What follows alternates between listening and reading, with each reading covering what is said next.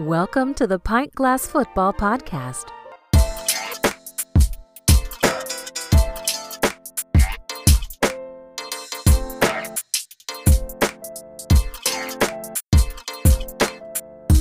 Thanks for checking out the Pint Glass Football Podcast. I'm your host, Brad Fowler, just a guy who likes to drink beer and watch football, so I started a podcast. Be sure to subscribe and follow on Twitter and Instagram at PGF Podcast. On today's episode, we're going to take a look at the AFC North team's draft picks, specifically their first two picks, and then grade each team. And back on the podcast to break it down is the host of the upcoming podcast, Split the Uprights, Chad Smith. Hey, what is up, Chad? Hey, Brad. Great to be a part of the Pint Glass podcast football again, and excited to continue breaking down the draft and breaking down these teams and giving each team a grade, which a lot of people do post-draft. And so we're going to break down the AFC North today. Yeah, so, looking at the Bengals draft, obviously picking number one, Joe Burrow, I don't think it was a big surprise. We thought that would be the guy. Everybody pretty much thought he'd be the guy, and that's who they went with. He's the quarterback out of LSU, 6'3", 221, really high football IQ. And I think that's probably his best trait, a guy who can really read defenses. But, he's an underrated athlete. I really like how he moves in the pocket.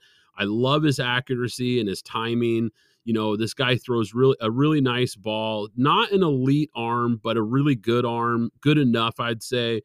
Just a really solid pick for them, for a team that's in rebuild mode.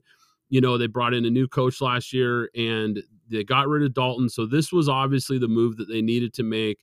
And going with the consensus number one quarterback in Burrow, I think was the right choice for them. Like I said, he's a guy who he checks a lot of boxes. He's got the ideal size that you're looking for.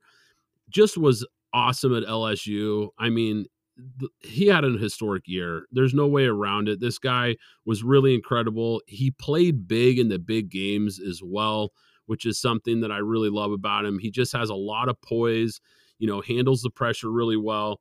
And I think he's going to be a really good player for the Bengals. So it was a good way to start off the draft for them, getting their guy, getting this franchise, hopefully going in the right direction for them.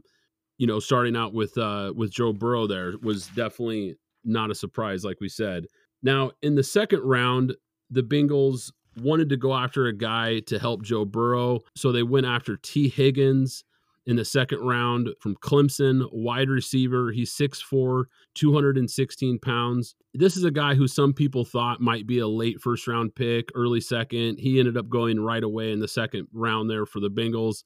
Things I like about T. Higgins is, with the 6'4" frame, he's a big target wide receiver with a really good catch radius. He's got really great body control, can really make the 50-50 balls look easy. He's got a long frame, just really good overall ball skills. He's a big play guy. He averaged just over 18 yards per catch. So he's a guy who can get chunk yardage for you. He's a really good vertical route runner with decent speed. I wouldn't say elite speed. He's got decent speed, though. Now, he can struggle versus press coverage, which I think is kind of surprising for a guy his size. You'd think he'd be a little better at handling the press than he does. That's something he's definitely going to need to address at the NFL level when you're dealing with bigger, more physical cornerbacks. He played all three wide receiver slots at Clemson, so he did show some nice versatility. He's not an explosive route runner. He gets in and out of his breaks decent, but not that explosive high-level guy that you would look for maybe at this pick. He ran a very limited route tree at Clemson, which I think is a little bit of a concern.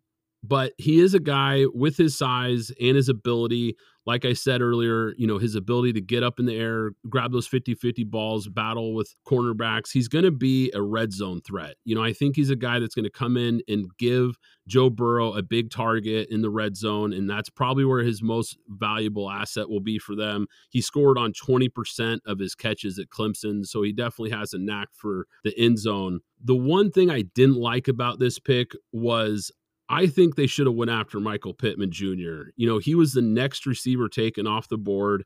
I think he's the better player. I think he's the more polished receiver. He runs cleaner, sharper routes, really smart football player, learned the game from his dad, who was an NFL player for a long time, knows how to study tape. He's also a tougher, more physical wide receiver than Higgins. And for him to go the very next pick to the Colts, I just think they had an opportunity to get him there. I personally had Pittman higher on my board, so I don't love the Higgins pick. Now, I think he's a good player, don't get me wrong, and I understand going after a receiver there. Personally, I didn't love it. But if you look at in the third round, they picked Logan Wilson, linebacker from Wyoming. I thought it was a little bit of a reach there in the third. I really like their fourth round pick, Akeem Davis Gaither out of Appalachian State. He's an outside linebacker. I actually thought he was a top 5, maybe top 6 linebacker in this entire class. So I think that was a really good value pick. He's a little bit undersized, played at a small school, so you always wonder if he'll be able to transition to the next level. But I think he's a really good player. Overall, I think the Bengals just had a good draft class, not a great class, but I think it was just slightly above average. And that's why I'm giving them a C+. Brad, I think that's a solid grade. I question the Higgins pick as well. You and I talked. I had Pittman ranked higher as well. My concern with going wide receiver there, I'm not opposed to it. I'm just trying to figure out, even with A.J. Green at the tail end of his career, you've got Boyd, you've got Ross. I mean, where are you going to put the fourth receiver? Are you banking on the fact that Green's going to get hurt? Maybe you're going to trade Green to give Burrow that weapon. I mean, Burrow's, is he going to be the one-hit wonder? Is he going to be boomer bust like the Joey Harringtons and the Achilles Smiths of the world? Or is he going to come in and is he going to be that franchise top quarterback? Because as you said, they're moving on from Dalton. And so the timing is now. He's going to start opening day just like Kyler Murray did. And so throw him to the Wolves and let him see what happens. But I would have taken Pittman, just like you said, over Higgins because I think he's the better route runner and he's the better wide receiver overall. But it's still a good draft by the Bengals. I think they will continue to improve and build on this for next year. And that's going to lead us to the team that we've got ranked third in this, and that's the Browns. And I gave the Browns a solid B. I mean, I think when you look at what they're trying to do, they brought in Kevin Stefanski. I mean, they've got John Dorsey there. They've made the trades. They kind of splashed the pot with Baker at 1. I think a lot of people would have said take Darnold there. Then they made the trade for OBJ. Freddie Kitchens, he just didn't need to be an NFL head coach. I mean, so last year is a complete train wreck. But when you look at this draft and what they were wanting to do at 10, who they thought were going to be there, a lot of people thought they may go defense. Probably were thinking that, hey, can a Derek Brown maybe fall to us at 10? Really had no idea that Isaiah Simmons would be available. So I think when that happened and Brown went 7 to Carolina, I had said all along that I really and truly thought that they wanted to get offensive line help and give Baker some protection. They want to run the football again with Chubb. They've got a full year now with Kareem Hunt, who's been in the system. So they've got that dual threat at running back, but they need to give Baker protection so that he can hit Landry, can hit Beckham. I mean, they've got tight end help coming in now with Austin Hooper. So when you look at the 10th pick, 4 linemen, you had Wirfs, you had Becton, you had Wills, and you had Thomas from Georgia. I don't think anybody really had the Giants taking Andre Thomas at 4. And when that played out with Brown and Isaiah Simmons coming off the board, that pretty much left the Browns sitting there with Jedrick Wills, who a lot of people arguably had as the number 1 ranked lineman coming to this class. He's 6'4", 312, pretty much ran a 5-second flat 40. He's athletic. He's got great speed. He's a 3-year starter from Alabama. He played right and left tackle. He gets to the second level with that aggressiveness pass rush. I think they're going to want to utilize him out in some space. And if you watch the tape on him, he destroyed people in some of those games with some of the blocking he did. Can he work on his footwork? Can he overextend at times? Yes. But, I mean, with the Browns sitting there at 10, being able to get a guy like that to come off the board, Becton went right after at 11, and then Wirfs went 13 to Tampa Bay. So as we had said, those top 4 linemen were going to come off the board before the 13th, 14th pick, and that's exactly what happened. So I really think they got great value getting Wills at 10. And in the second round, the Browns selected Grant Delpit. We had him in our mock draft going in the first round. We had him going to Miami at 26 because we really thought Miami would look at taking a corner. It didn't play out that way, and Delpit fell. He fell to the middle of the second round. And so I think people are going to hold this against him. We spoke about this in the mock draft. If you'd have just taken Delpit after the 2018 season, probably would have been a top 10, top 15 pick. I mean, he was that good. He had 74 tackles, he had 5 sacks. I mean, the guy was just a playmaker. In 2019, he suffered that ankle injury, high ankle sprain, and I think it really limited him all year. And so his numbers were down, his film didn't look as good, but he is aggressive, he's athletic. I mean, he's got tremendous upside. I think he fits that need.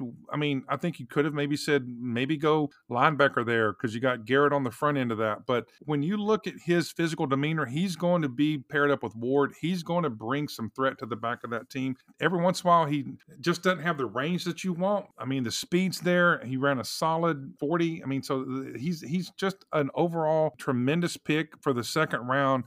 And then when you look at what the Browns did for the rest of the draft, they were solid. I think a lot of people thought it might have been a little bit of a reach with Jordan Elliott in the third round. He's kind of an athletic, freakish guy on the defensive tackle side, but he's going to be a boomer bust guy. And if he develops and he comes in and can be that player that people saw on film every once in a while from Missouri, then this draft grade with the Browns could significantly go up, including Delpit coming off that high ankle sprain, getting back to his 2018 form. The Browns could come out of this and say, hey, we've really got a chance to put things together. They got Stefanski on board now. He's going to bring some normalcy to this locker room. And I think offensively and defensively, the Myles Garrett situation's past the Browns now. And I think they're ready to go into 2020 and make some hay in this AFC North. Yeah, I thought the Browns had a pretty decent draft as well. You know, like you said, I thought their first 2 picks were pretty solid. You know, Wills being available where they picked, I don't think they saw that happening. Being able to land a big-time tackle, which we talked about on the mock draft, was a position they desperately needed. Their O-line really held them back last season. So I think he's going to be a solid plug-and-play starter for them. And like you talked about with Grant Delpit, you know, we thought he for sure had first-round potential. He's definitely a first-round talent. You know, he needs to clean up some of the tackling and, you know, things like that, maybe some mechanics things. But a guy with a ton of upside, a really high-level athlete, and, you know, like you talked about, had an unbelievable 2018. So to get a guy who's probably got on talent alone a top 15 type player, to get him in the second round, I think was really awesome by the Browns to get a guy like that. So, you know, like you said, some of their later picks, maybe they reached a bit, but I think overall they addressed some needs, and I think it was a pretty solid draft for the Browns. And so that's going to lead us up to the team that we thought finished second in the AFC North, and that's the Pittsburgh Steelers. And the Steelers didn't have a first-round pick this year. If you guys remember, they traded away their first-round pick to the Dolphins for safety Minkah Fitzpatrick. I have to kind of factor that into this grade a little bit because Fitzpatrick came on to the Steelers roster last season, and this guy made an immediate impact. I mean, he became a high-level, Pro Bowl-level player for them right away and really made that defense scary on the back end and almost carried them to the playoffs with really no help from the offensive side at all. And he was a big reason why. I don't think Xavier McKinney or Delpit or, you know, any of these other safeties that would have been available there, I don't think any of them are going to project to be what Minkah Fitzpatrick has been for the Steelers. So I think in that regard, they definitely won that trade. I think it was a smart move by them. And in the second round is where they first got their first pick. And they went with wide receiver Chase Claypool out of Notre Dame. This guy is 6'4", 238 pounds, and ran a 4.42 40-yard dash. Now, to put that into perspective, the only other wide receiver in the NFL Combine's history that was 6'4", 235 pounds or bigger that ran a sub 4.45 40-yard dash is Calvin Johnson. That's it. The only other guy. Now, I'm not saying Chase Claypool is going to be Calvin Johnson, but I just wanted to put that in perspective of just how big and how fast this guy really is. You're talking about an elite level athlete. And for the Steelers to get him here in the middle of the second round, I think it just has tremendous value. He dominates. When you watch his tape, I mean, he dominates the 50-50 balls with his size. He really uses it well.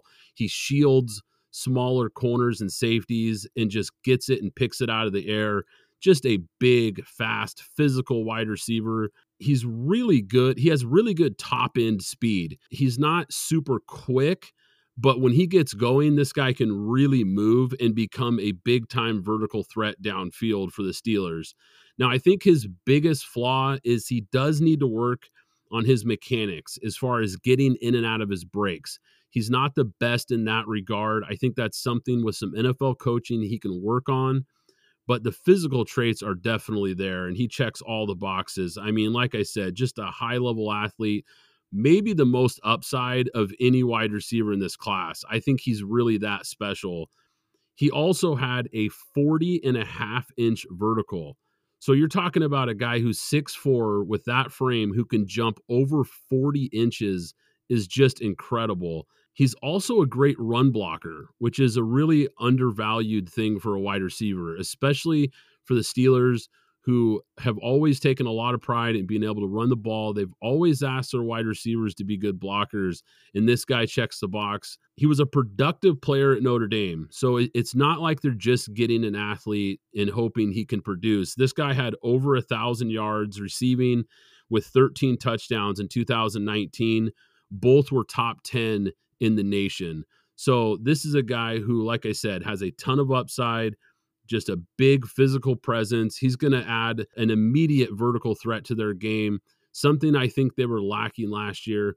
You know, Juju Smith-Schuster, really good wide receiver, but when they lost Antonio Brown, teams really targeted him, and he had a difficult season trying to be the number one guy. Now, granted, he had some injuries and stuff as well, but I think Claypool is going to come in and immediately balance the wide receiver core. So in the third round, the Steelers took outside linebacker Alex Highsmith. He's 6'3", 248 pounds, out of Charlotte. He ran a 4.7 40-yard dash. And this was a guy who was a highly productive player.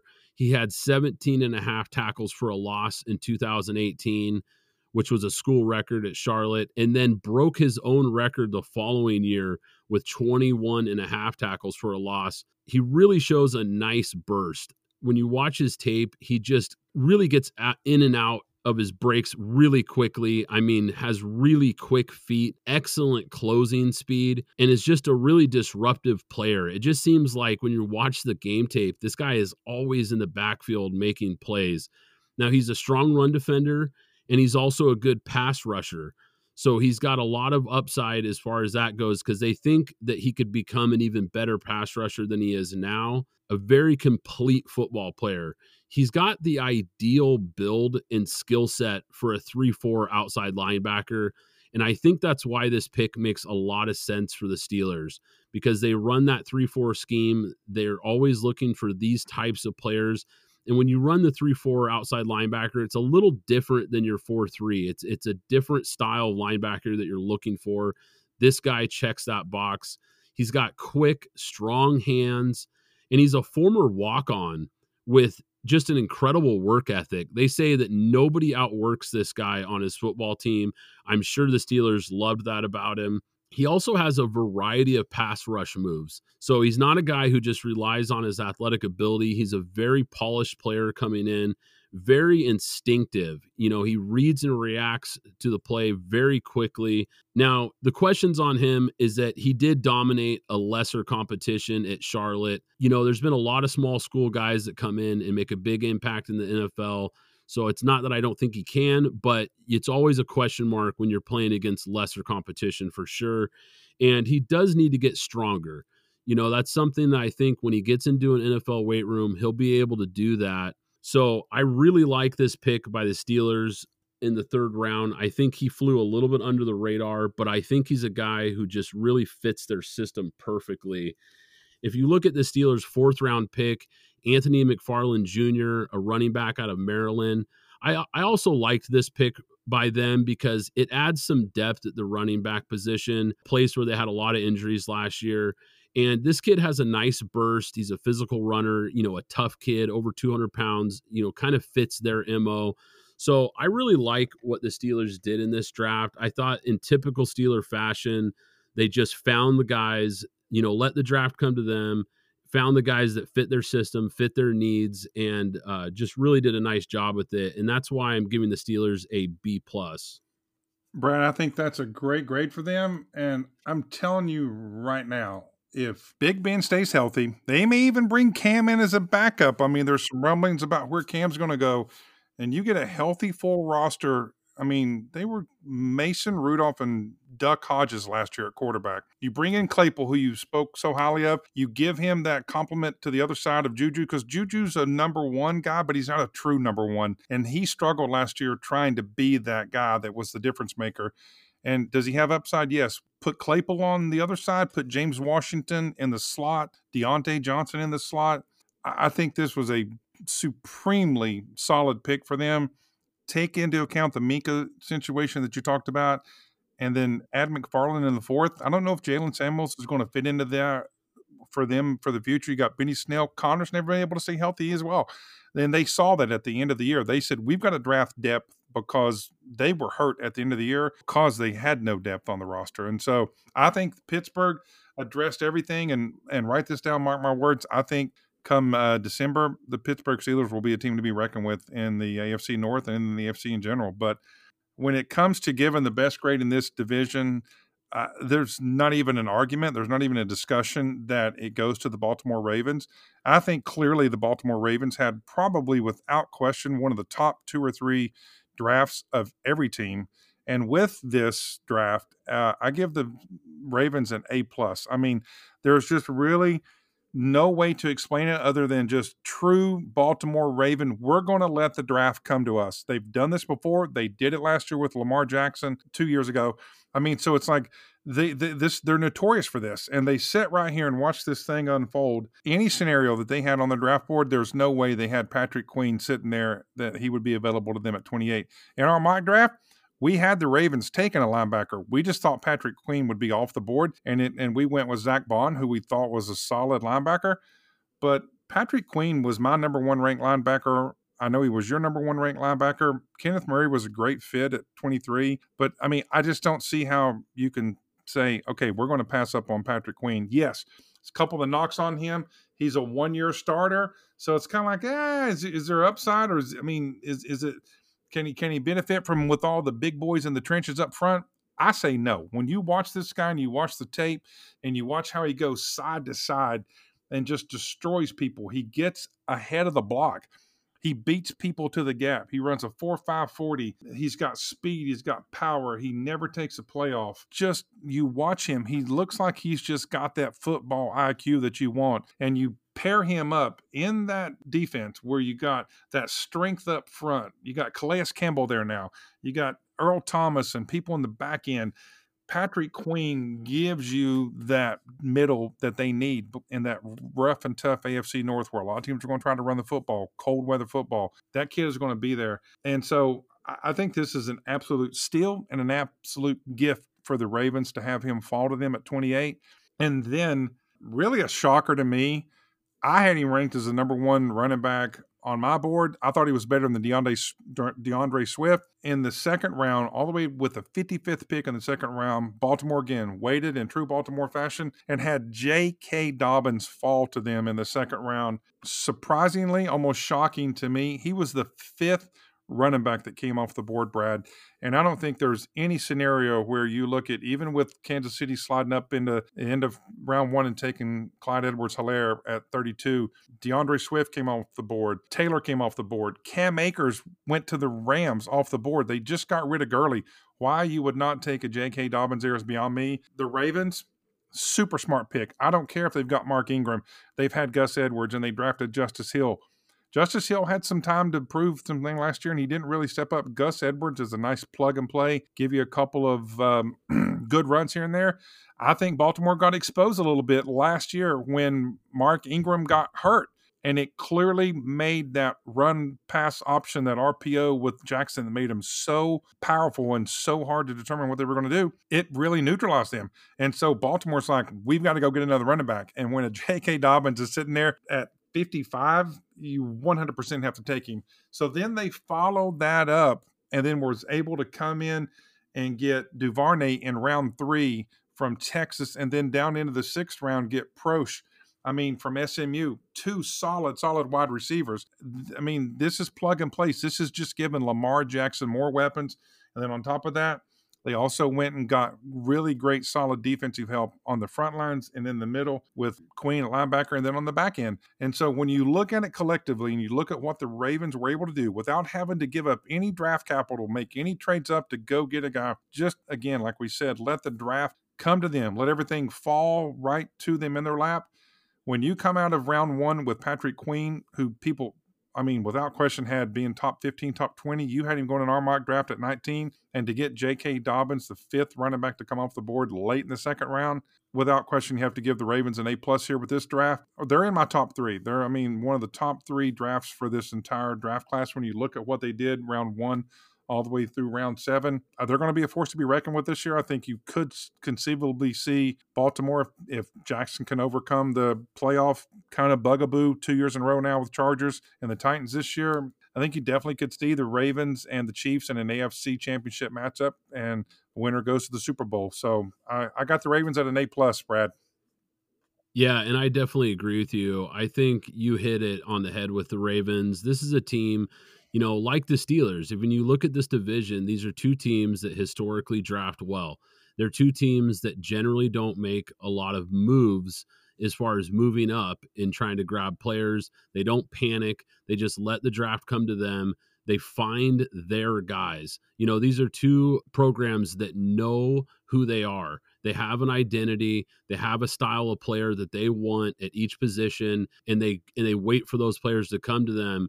And the Ravens just hit it out of the park. Like you said, to get a guy like Patrick Queen that late in the first round, a guy who I think had top 20 potential, I think he has probably some of the most upside of any linebacker in this class, a guy who's such a sure tackler. His read and react quickness is off the charts. I mean, when the Baltimore grabbed him, I just thought that's such a Ravens pick. You know, a team that just hits that linebacker position out of the park every time, it seems like. And then for them to grab him that late was such a good value pick. J.K. Dobbins, you hit it on the head with him as well. You know, he's a guy, like you said, I had him number 1. You had him number 1 as far as running backs. I cannot believe he fell to them as the 5th running back taken. This guy is a complete player. I mean, you know, you look at Jonathan Taylor. Jonathan Taylor is not nearly as good of a pass blocker. He's not nearly as good at catching the football as J.K. Dobbins is. Neither is DeAndre Swift. You know, J.K. Dobbins is just a complete running back who's going to come in and add value right away. And I just could not believe that they got him where they got him. You also talked about some of their later picks. It just seemed like every one of their picks made total sense. And yeah, I think they had one of the best drafts in the entire NFL this year. And it'll be interesting as we go through these divisions to kind of see where they stack up, because we're going to do a deep dive and go through each one of these divisions and grade all the teams. But yeah, Pittsburgh and Baltimore definitely tops in this division. Browns had a nice showing. I thought Bengals, like we talked about, was kind of average. Hopefully, you know, for them, they got their franchise guy, so that definitely helps. But yeah, that's going to do it for today's show. And be sure to check out next week as we break down the NFC North draft, and we're going to grade each team in that division and do it all over again. So definitely check that out. Chad, I'm sure you'll be joining me for that one again. And I appreciate you coming on the show today. And we will catch you guys next time. Thanks for listening to the Pint Glass Football Podcast. Be sure to subscribe and follow us on Twitter at PGF Podcast.